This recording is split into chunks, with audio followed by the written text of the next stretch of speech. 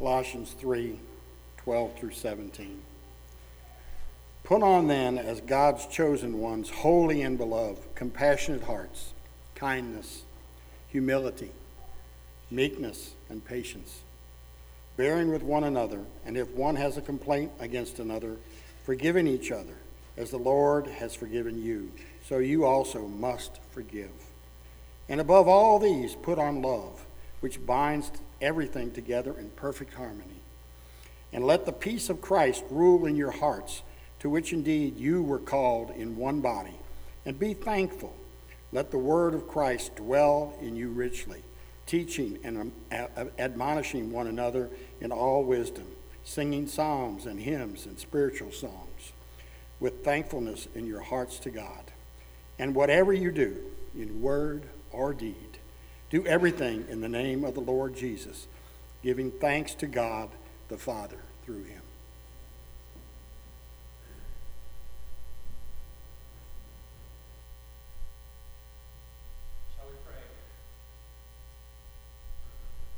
Our gracious and heavenly Father, you are a good God. You give us what we need when we need it in the amount that we need. Father, you are creator and maker and sustainer of earth. You set the stars and the planets in their orbits above. You dug the foundation of the earth.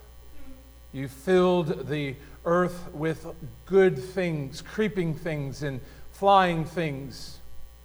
And Father, you created man and woman very good in your image and called them to subdue the earth and have dominion over it. Father, but we confess that rather than trusting in you, the source of all life and goodness and hope and beauty, we traded infinite glory and infinite satisfaction with relationship with God for fleeting satisfactions and desires and lusts of the flesh that leave us wanting and waiting. Father, we confess, though, as we see the emptiness of this rope of sand that we cling to, we realize that we need you. You are our only hope in life and death. Father, we thank you. We thank you that you are a gracious and kind and compassionate God, who, because you so loved the world, sent your only begotten Son, that whosoever believes in him, his work, his righteousness, his substitutionary death, and his physical resurrection and victory over sin and death and hell, should not perish as they deserve, as they had chosen, as they had clung to, but have eternal life that they did not earn, that they did not deserve, that they did not desire, but because Christ died while we were yet sinners.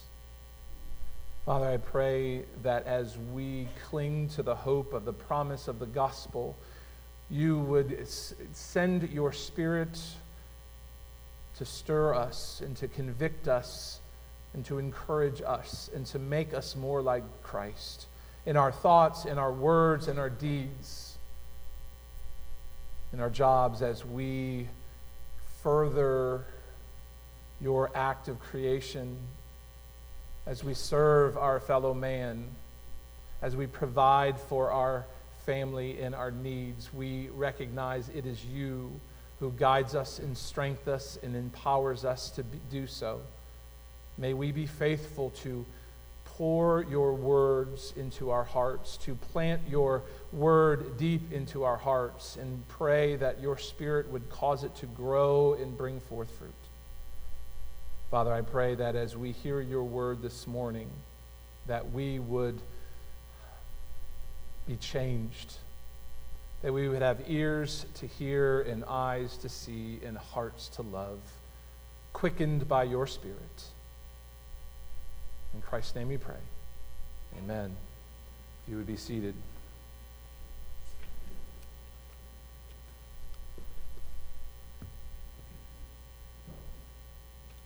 One of the important parts of a sermon are the introductions and the conclusions, where you put out the hook and you grab a person's attention and you introduce them to that biblical truth.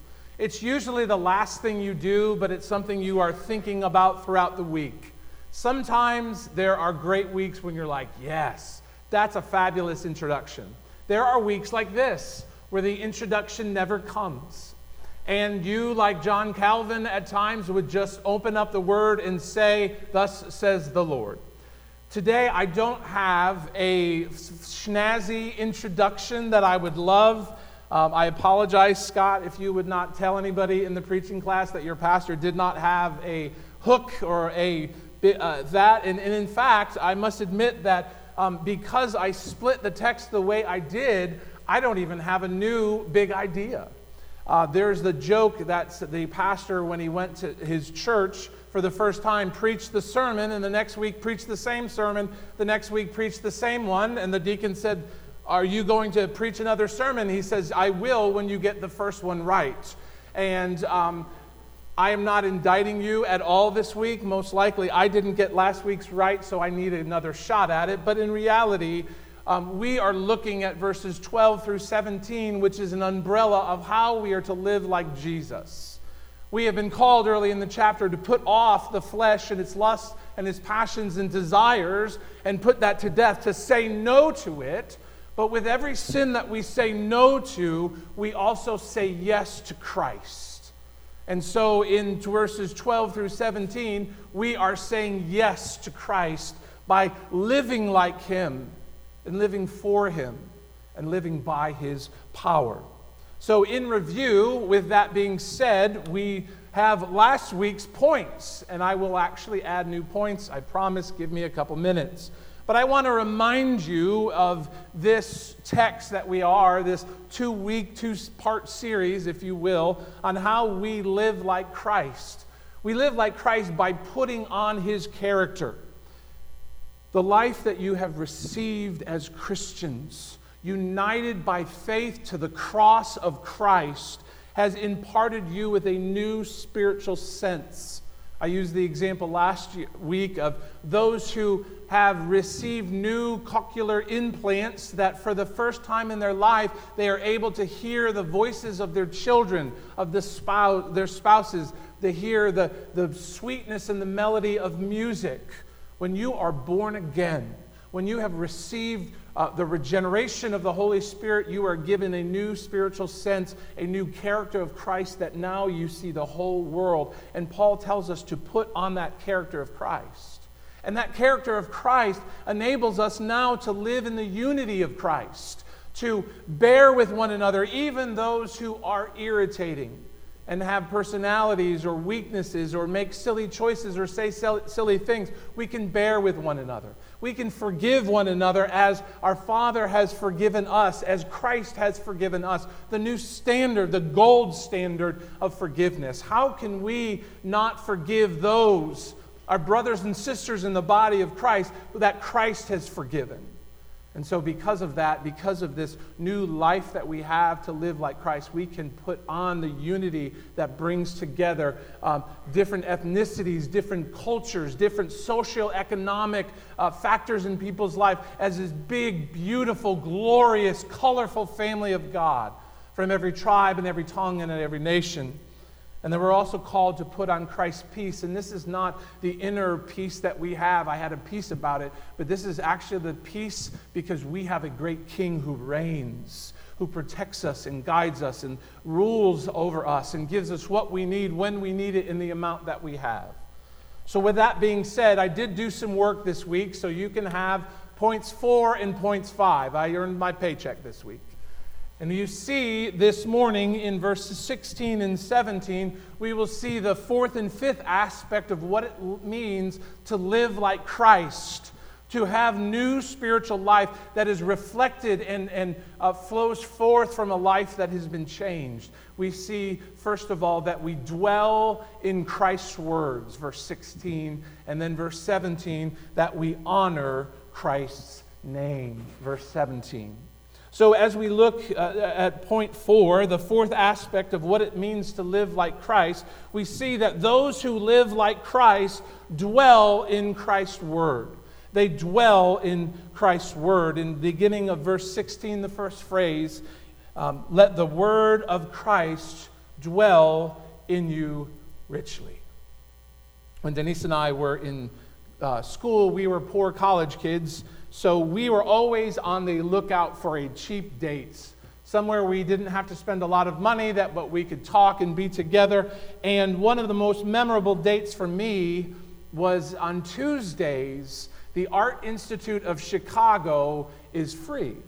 And so what we would do is we would go there, and if you know anything about the Art Institute of Chicago, which I really didn't, I did some research, they are well known for their renowned collection of 19th century French impressionistic paintings. And you'd be like, I have no idea what that means. Bear with me. You had works like Monet's Water Lilies or his Stacks of Wheat. You have Renoir's Lunch at the Restaurants and the Two Sisters. You have Degas's Millinery Shop and his painting of Yellow Dancers. And that doesn't even mention the various works like American Gothic that are in the rooms and hang on the walls of the institutes. A Sunday at La Grande Jatte, or the old guitars by Picasso. Every room at the Art Institute is rich with work and art painted by the hands of the very best, the masters of art. Now, I admit I am not much of an art connoisseur, and to be quite frank, the only reason I went, it was not to look at the art, but it was to look at Denise. But I used it, and I didn't have to pay very much to be able to do that.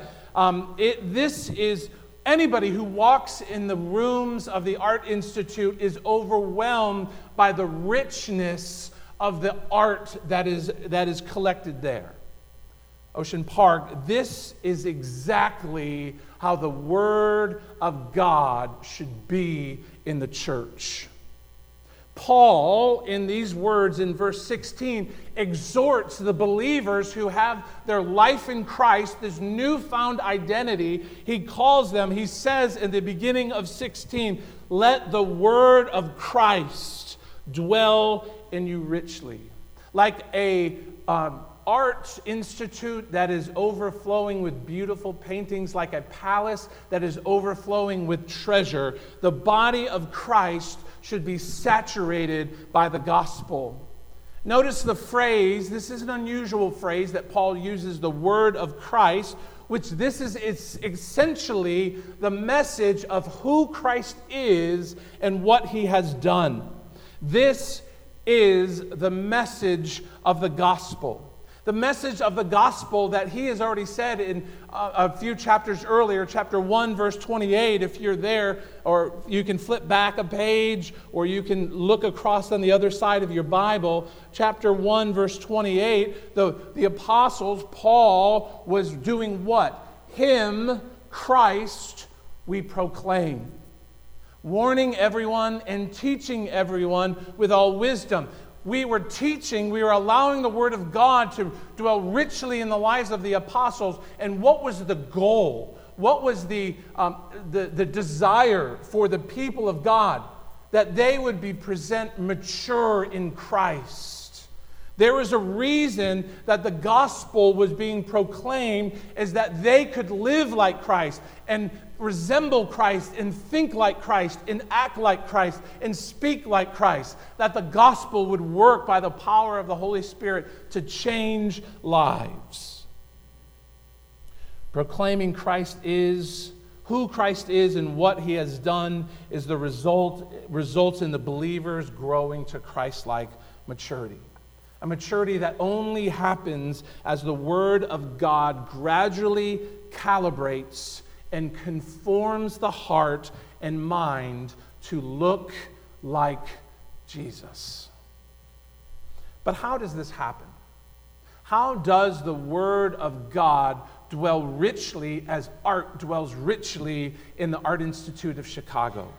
How does the Word of God not be just a meaningless window dressing of the church, but something that guides and saturates and molds and conforms and leads the people of God into Christ-like maturity and ultimately to glorify our God who has saved us from the wretchedness and the hopelessness of our sin? The two-way Paul tells us is this: teaching and admonishing on one hand, and he says singing.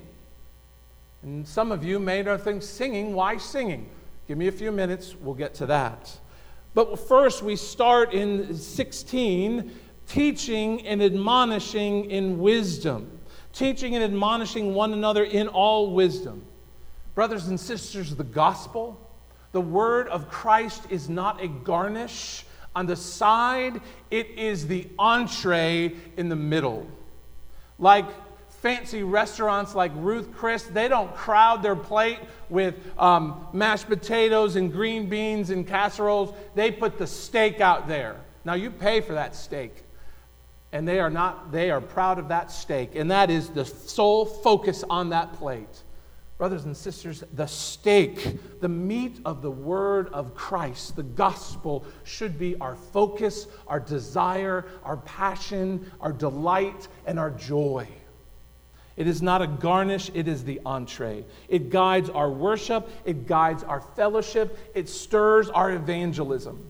When the Word of God is relegated to the sidelines or pushed into the shadows, the people of God, the church, slowly starves themselves to death spiritually.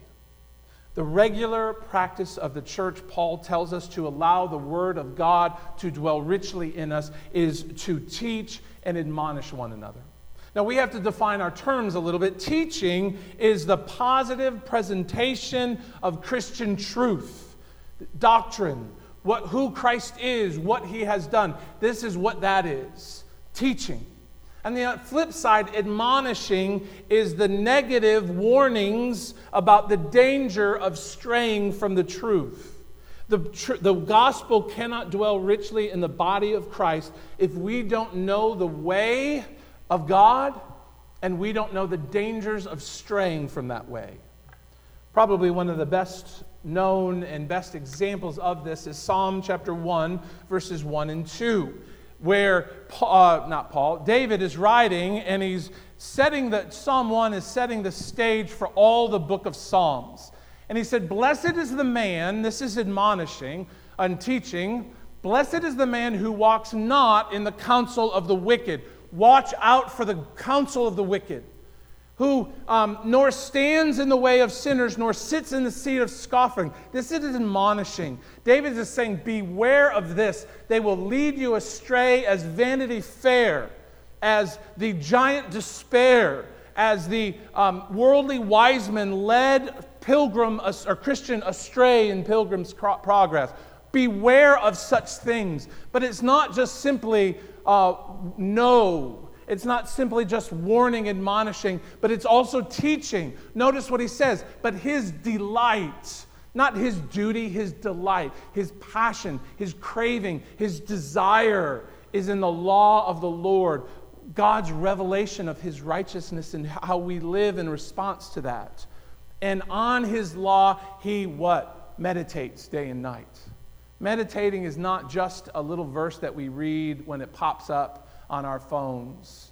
It's not just a passing tweet that we read or a quick thing that we get out of the way in the morning. Meditating is seeking and savoring after Jesus Christ and his revelation. It takes time, it takes work, it takes priority. It takes all our desires to be able to do that. And the blessing of Psalm 1 is found in the fact that he delights in the teaching of Scriptures and he heeds the admonishment of Scriptures. Ocean Park, the Word of God is not a curiosity. It's not an interest that we dabble in to find some secret code or secret message or secret prophecy that nobody else knows that's going to open up the world. It is not a weapon that we wield on those we don't like. It is a delight that we savor. because it reveals to us the heart of God, and it is a lighthouse that warns us of the rocks that lay just below the water that we can't see. Therefore, when the people of God gather, the reason that we are here is we are here to experience God, to hear from God, to make much of God and give Him His word. Therefore, we gather around the word of God to sing, to pray, to read, to listen, to proclaim the word of God, to teach it that we may understand it, to heed its warnings, to submit to its authority, to integrate the wisdom that it gives us, to translate the principles that it gives us for life into our daily life.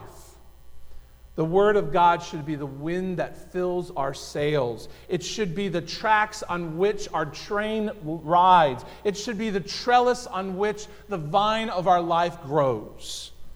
Brothers and sisters, this is why I preach the way I preach.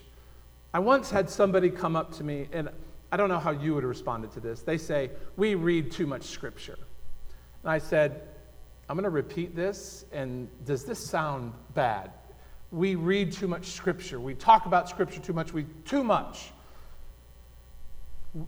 The problem is, we live in a day of relevant self-help sermons, a la Dr. Phil teaching us 5 steps to be a better dad, 3 ways to deal with disappointment, sermon series on literally how to have the best relationships ever. Now, brothers and sisters, I want you, gentlemen, to be better dads. I want you to be able to deal with disappointments. I want you to have the best relationships ever, whatever that means. But that cannot happen until you know the heart of God as He has revealed Himself through the power of the Holy Spirit, through the words of the gospel. You cannot know God without teaching and admonishing the Word of God. When the Word of God dwells richly in you, the Holy Spirit begins to change how you think, change how you speak, change how you act, because you know the Word of God. The Word of God tempers your emotions. It guides your steps. It shapes your responsibilities in your relationship. It deposes you from the throne of your heart, and it enthrones Christ there. It reveals the sins that are hidden deep within the recesses of your heart, and with the skill of a surgeon's scalpel, it removes that skin that you may find wholeness and health, that you might be a better dad, because you know our ultimate Heavenly Father. That you may be free from worries, because you know we have a Heavenly Father who takes care of us far greater than He takes care of the sparrows and the lilies of the valley. How your relationships are not self-centered, me-first relationships, but they are like Christ, who laid His life down for the church. Ocean Park, I devote myself to teaching and admonishing God's Word each week, so that the Word of God may dwell richly in my heart and dwell richly in your heart, and bring us both to maturity, that we would look like Jesus. But that's not just my job. That's your job as well. It doesn't say find a good pastor who preaches every week expositionally from the text and show you how the text is relevant and loves you. It says teach and admonishing what? One another. Our job as a body of Christ is to saturate ourselves with the Word of God, that we teach and admonish one another, that we love and encourage one another, that we turn and teach, that we remind ourselves of our weakness and Christ's strength, our inabilities and Christ's abilities, that we encourage the weak-hearted, discouraged and confused by the promises that we have in Christ, that we correct the wandering in their waywardness, and that the immoral in their rebellion. This is not the job of the pastor to do it all. This is the collective, mutual teaching and admonishing one another that happens in the body of Christ, that we may together be more like Jesus. And that together in this journey, while the Lord has brought us together in this season of our lives, that we would be faithful, that none of us fails to obtain the grace of God in our lives. What can we do unless you all look after one another? How shall we ever go on unless, in addition to preaching, there should be continual mutual instruction, going on, wise and joyful and cheerful, accepted in a kind and loving and generous spirit? God fills you with the word of Christ, Spurgeon says, that you may thus teach and admonish one another.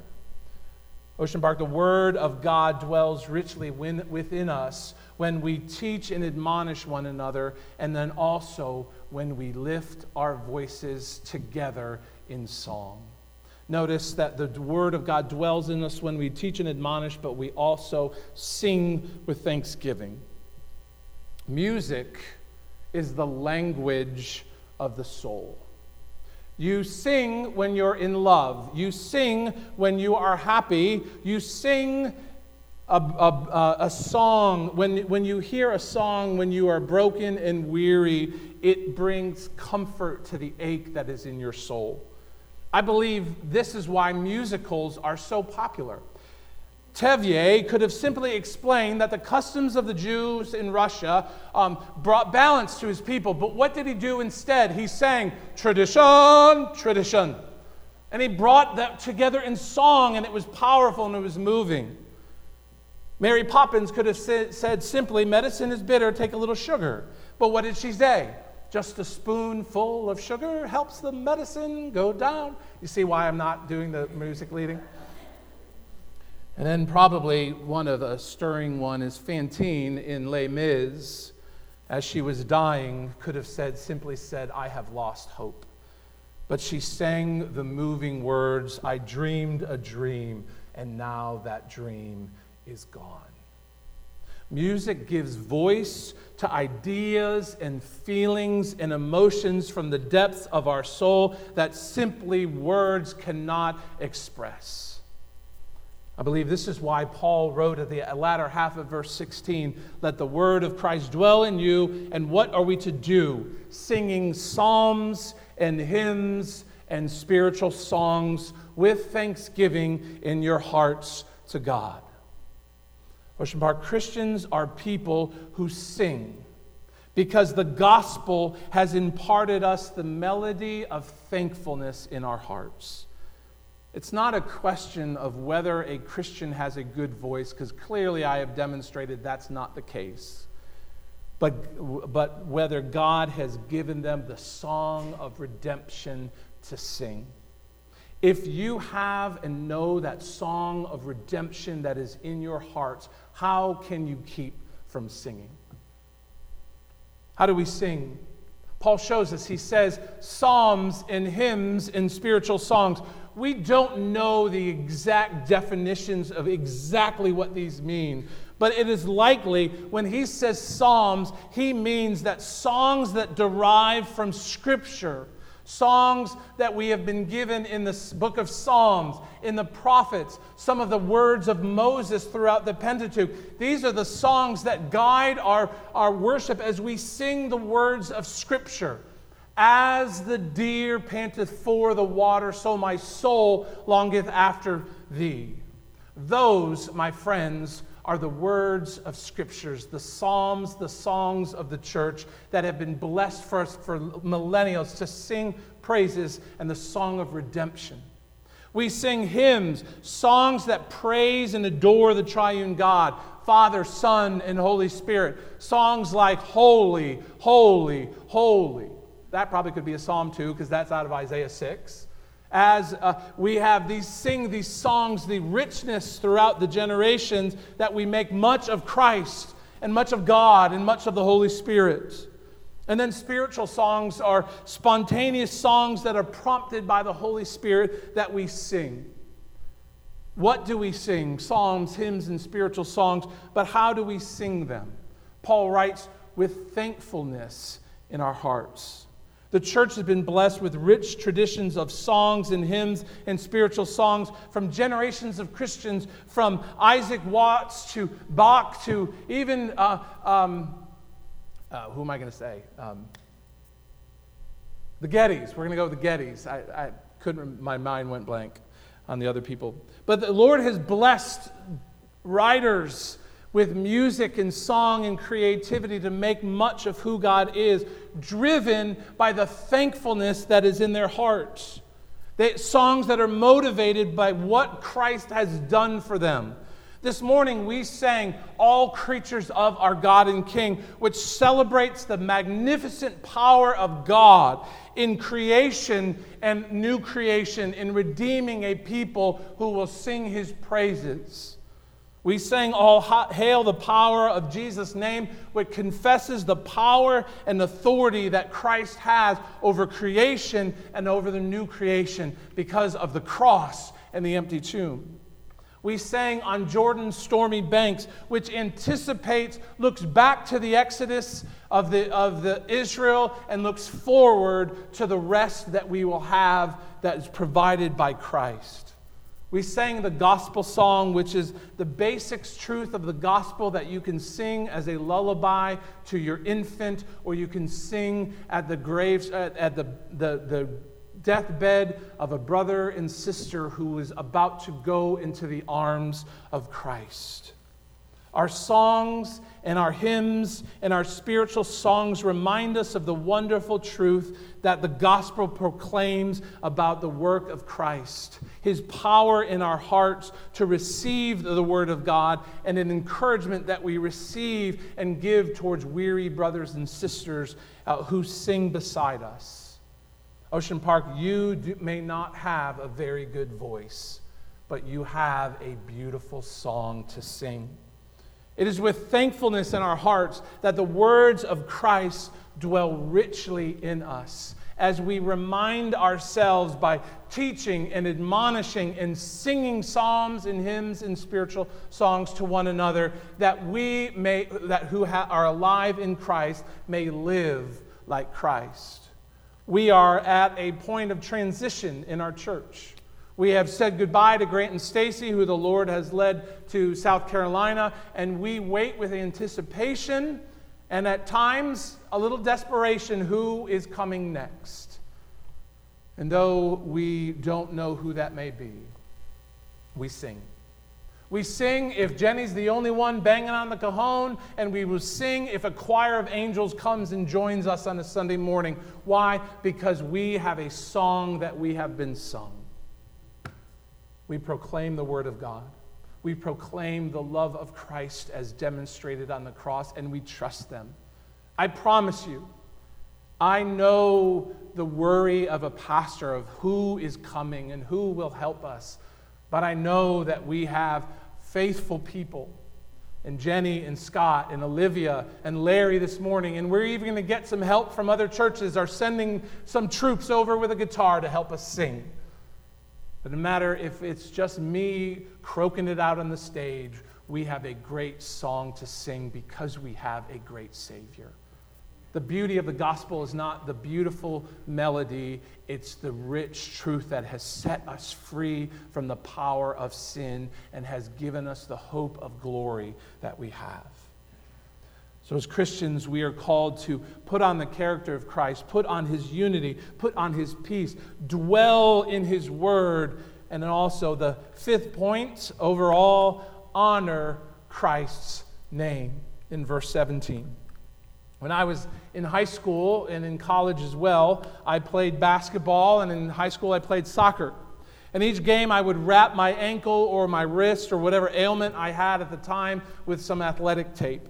And I wrote this reference on my athletic tape, Colossians 3:17. And whatever you do, in word or deed, do everything in the name of the Lord Jesus Christ, giving thanks to God the Father through Him.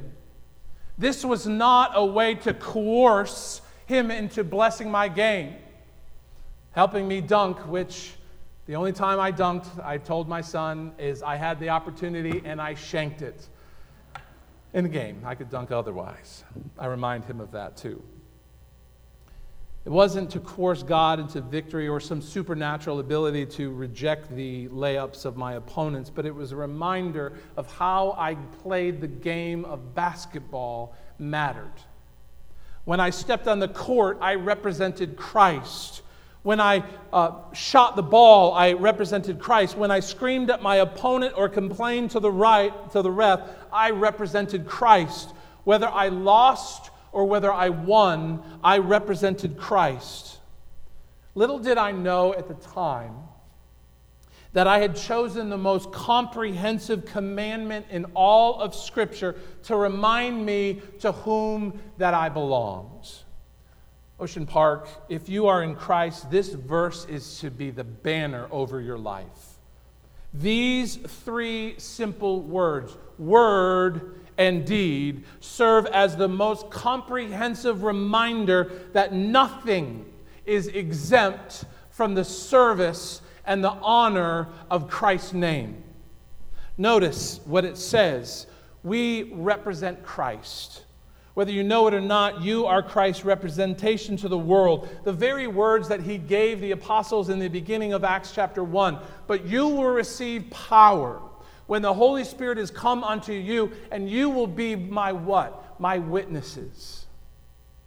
In Jerusalem, in Judea, in Samaria, and to the ends of the earth. That word witness is actually the same word for martyr in the Greek. Your life is no longer your own. It has been laid down at the feet of Christ, and it belongs to him now. We are to be his witnesses in word. Everything that passes from your mouth, even in an unguarded, off-the-record moment, we are to do in the name of our Lord Jesus. When you're driving to work, when you're watching your kids at a sporting event, when you're hanging out with your friends, when you think that nobody else can hear you but the person that you are with, everything is to honor the name of Jesus. Deed. Everything you do represents the name of Christ to a watching world. Whether it be preaching, teaching, eating, exercising, driving, cleaning house, shopping, visiting with friends, working, play at basketball, football, volleyball, or watching it being played. Whether it be manual labor, political activity, raising a family, spending your money, writing a letter, cooking a meal, or walking a dog. As a whole, Christians don't have a lot of commands compared to the hundreds that are listed out in the Old Testament. We have a command. Do everything in the name of the Lord Jesus Christ. That is huge. The scope of the honor of Christ and the name of Christ is not limited to an hour, hour and 20 minutes, hour and 30 minutes if I get long-winded here at church. The scope of the honor that you who are in Christ are to give to Christ is everything. Every word and every deed represents Christ and is designed to honor him. But not only do we represent Christ to a world that is watching, but we are rejoicing in Christ. Not only do we honor Christ in our life, but we give thanks to God because of the work of Jesus he has sent us to do. In other words, because Jesus took my punishment and my penalty on the cross, I am not getting the wrath I deserve. Therefore, everything I do is designed to praise him. I have this book. Joe Rigney wrote it. I don't know if, Natalie, he goes to your church back in Bethlehem, I think. So I don't know if y'all know him. Robert gave this to me the last time I saw him before his death. This book is amazing. It's in the library. Get it, work through it. It'll stretch you a little bit.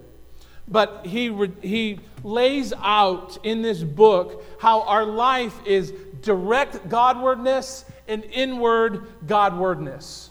And I want to put a couple quotes up here because I think it is so valuable as we live out and honor Christ's name. Direct Godwardness involves conscious, intentional focus on God himself. When we sit down in devotional readings of Scripture, private prayer, corporate worship, thanksgiving, saying grace before meals, confession of sin, and so on, where we are laying aside our concerns of this world, and we are focusing on God, who he is and what he has done. Thankfulness, adoration, confession, supplication, we are directing our gaze and our attention towards heaven. But on the other side, there is indirect Godwardness that involves a subconscious focus on God while engaging in the activities of this world that that we have. I think I said that right. The world that reveals him at every point. Let me give you an example. It is our dutiful delight to be able to sing, to surf, to grapple in jiu-jitsu, to sew, to knit, to fish, to build things with wood, to paint, to run, to jump, to play football and volleyball, to study, to serve, to take Sunday afternoon naps, amen? Read great literature, eat fish tacos, to be able to eat barbecue, to watch a sunrise on the beach, to teach our children to read, to enjoy cold ice cream on a hot Sunday or summer afternoon, to listen to good music, to take photographs of beautiful things, to ride a bike, to tickle our children, to go to the zoo and see fascinating things, to laugh with our friends. We all do that indirectly as a praise and a glory of our great God, because we did not wake up in hell and judgment that we deserve, but we receive the mercy and grace of God. So when we do all those things, we then enjoy these good gifts and then stop and say, thank you, God, that you are a good God and you give good things to your children. Rigney continues, he says, if we are properly integrating our joy in God and our delight in his gifts, then our enjoyment of the gifts ought to enhance our love for God himself. And our love for God himself ought to enhance and increase our enjoyment of the gifts.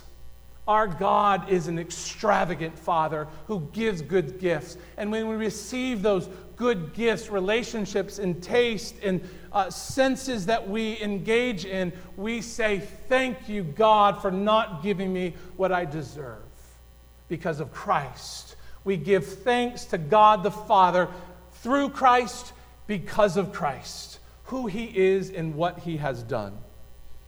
Ocean Park, as we go through the day-to-day rhythm of life, we don't need to be consumed with whether we're having too much fun in this world. We're Christians, we shouldn't smile. Stop it! We're Christians, we should smile and rejoice because we have a good God who gives good things, and the greatest gift that we have is Jesus Christ, who freed us from our greatest enemy, which is sin, and provides and delivers us from our lesser enemies, and to be able to give us what we need extravagantly and beautifully. And we say, thank you, Jesus. Your love has Your love has washed away my sin. Jesus, thank you. The Father's wrath completely satisfied. Jesus, thank you. Once an enemy, now seated at your table. Jesus, thank you. And if you recognize those words, it's because we sing those words with thankfulness on our heart to the glory of our God because of the work of Jesus Christ. We have the pleasure of going through life thinking, how much can I make of Christ in everything I have done, because he enables me to enjoy the mercies and grace of our Heavenly Father. How can I rejoice, Christians? Think this. How can I rejoice and give thanks to God in everything I do? Let me give you an example of this. This summer, we went down as a family to Daytona Lagoon. And we saw Ty Curry, who manages the water park there. It's fabulous. Go down, support Tim, have a good time there. Now, as we were getting checked in at the cash register, Ty looked at me and he said, see those girls over there? And they were bringing people in and making change for games and stuff like that. He says, they're from Cru. You may know it. They were formerly known as Campus Crusade for Christ. And what they do, they had come down from all around the country. They think these girls were from South Carolina. They had come down to Daytona to work a job during the day, 8 to 4, something like that. And at night, they would go to mission outreaches. They go to teaching times to be able to do this and that. And they just plug in to jobs throughout the city to work, make a little money, but ultimately to make connections. And Ty looked at me and he said, these crew employees, period, are by far my best employees, and I go out of my way to find them jobs. That, my friends, should be the attitude of that when people look at Christians, they say, I want them at my job because they work hard, they work well, they're honest, they're trustworthy, they don't give up, they don't have a bad attitude. They work for the glory of Christ, whether they're selling things, whether they're creating things, whether they're making change for people to play video games. They honor and give thanks to God the Father through the work, because of the work of Jesus Christ. Ocean Park, this is exactly what Paul wants to be said of every Christian. Because I represent Jesus, it changes how I think and I work and I act. I am not my own, but I belong in body and soul to Jesus Christ. Therefore, how I work and speak and study and rest matters. Everything I do, whether it be great or small, I do for the glory of Christ as a response of thanksgiving. So every day, every hour, and every moment of your life, I want you to ask, am I honoring Christ in this? That was a question I asked one of my children this week. As they get older, they're getting more independence. I hate it. Breaks my heart, but I need to do that. And they wanted to do this one thing, and I wasn't too keen on it. But I said they're getting older, they have to choose to follow Christ. And I said in my text, can you honor Christ by doing this activity? There was nothing in the Bible that says don't go do X or don't go do Y. But it was this principle of how do I honor Christ in my actions? And they had to make that choice. Am I going to honor Christ in my life? When my parents' influence and restraints are no longer there, do I have thankfulness in my heart because what has Christ has done to be able to honor Christ in my thought, in my words, in my deeds? Brothers and sisters, it doesn't change when you're 15 and 17. It continues when you're 50 and when you're 70. The question is, am I giving thanks to God the Father through Christ in this activity? And if you can't say yes, don't do it. We know that Christ does not simply choose us for himself and send us on our way. He empowers us to live for him and to live like him. He gives us his word, he gives us his people, he gives us his spirit, which teaches and rebukes and corrects and trains in righteousness. In a word, he gives us his grace. Grace to see our sinfulness. Grace to see the mercies of Christ, grace to overcome our sinfulness and weakness, and grace that empowers us to pursue Christ-like living. I pray, Ocean Park, that we will take this verse and plant it deep within our heart, that it may grow and bring forth fruit of good works. May you realize that because of what Christ has accomplished at the cross, it changes everything. Every thought, every word, and every deed, every activity, every labor, and every enjoyment. May Christ-like living infuse you with gratitude and thanksgiving as you go into all the world with the light of Christ in order to make him known through your conduct and through the proclaiming of what Christ has done. With the conviction that those who are alive in Christ live like Christ by representing Christ and rejoicing in Christ. It's my prayer that as we go, that as people visit Our friends, our neighbors, lost people come into our presence, into our fellowship, into our community. They say that the Word of God dwells richly in these people.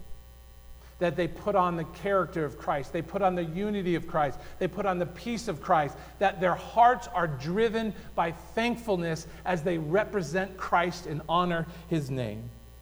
May that be true in my heart, in your heart, and our hearts, that the world may see our good works and hear the Savior we proclaim and give thanks to God our Father in heaven.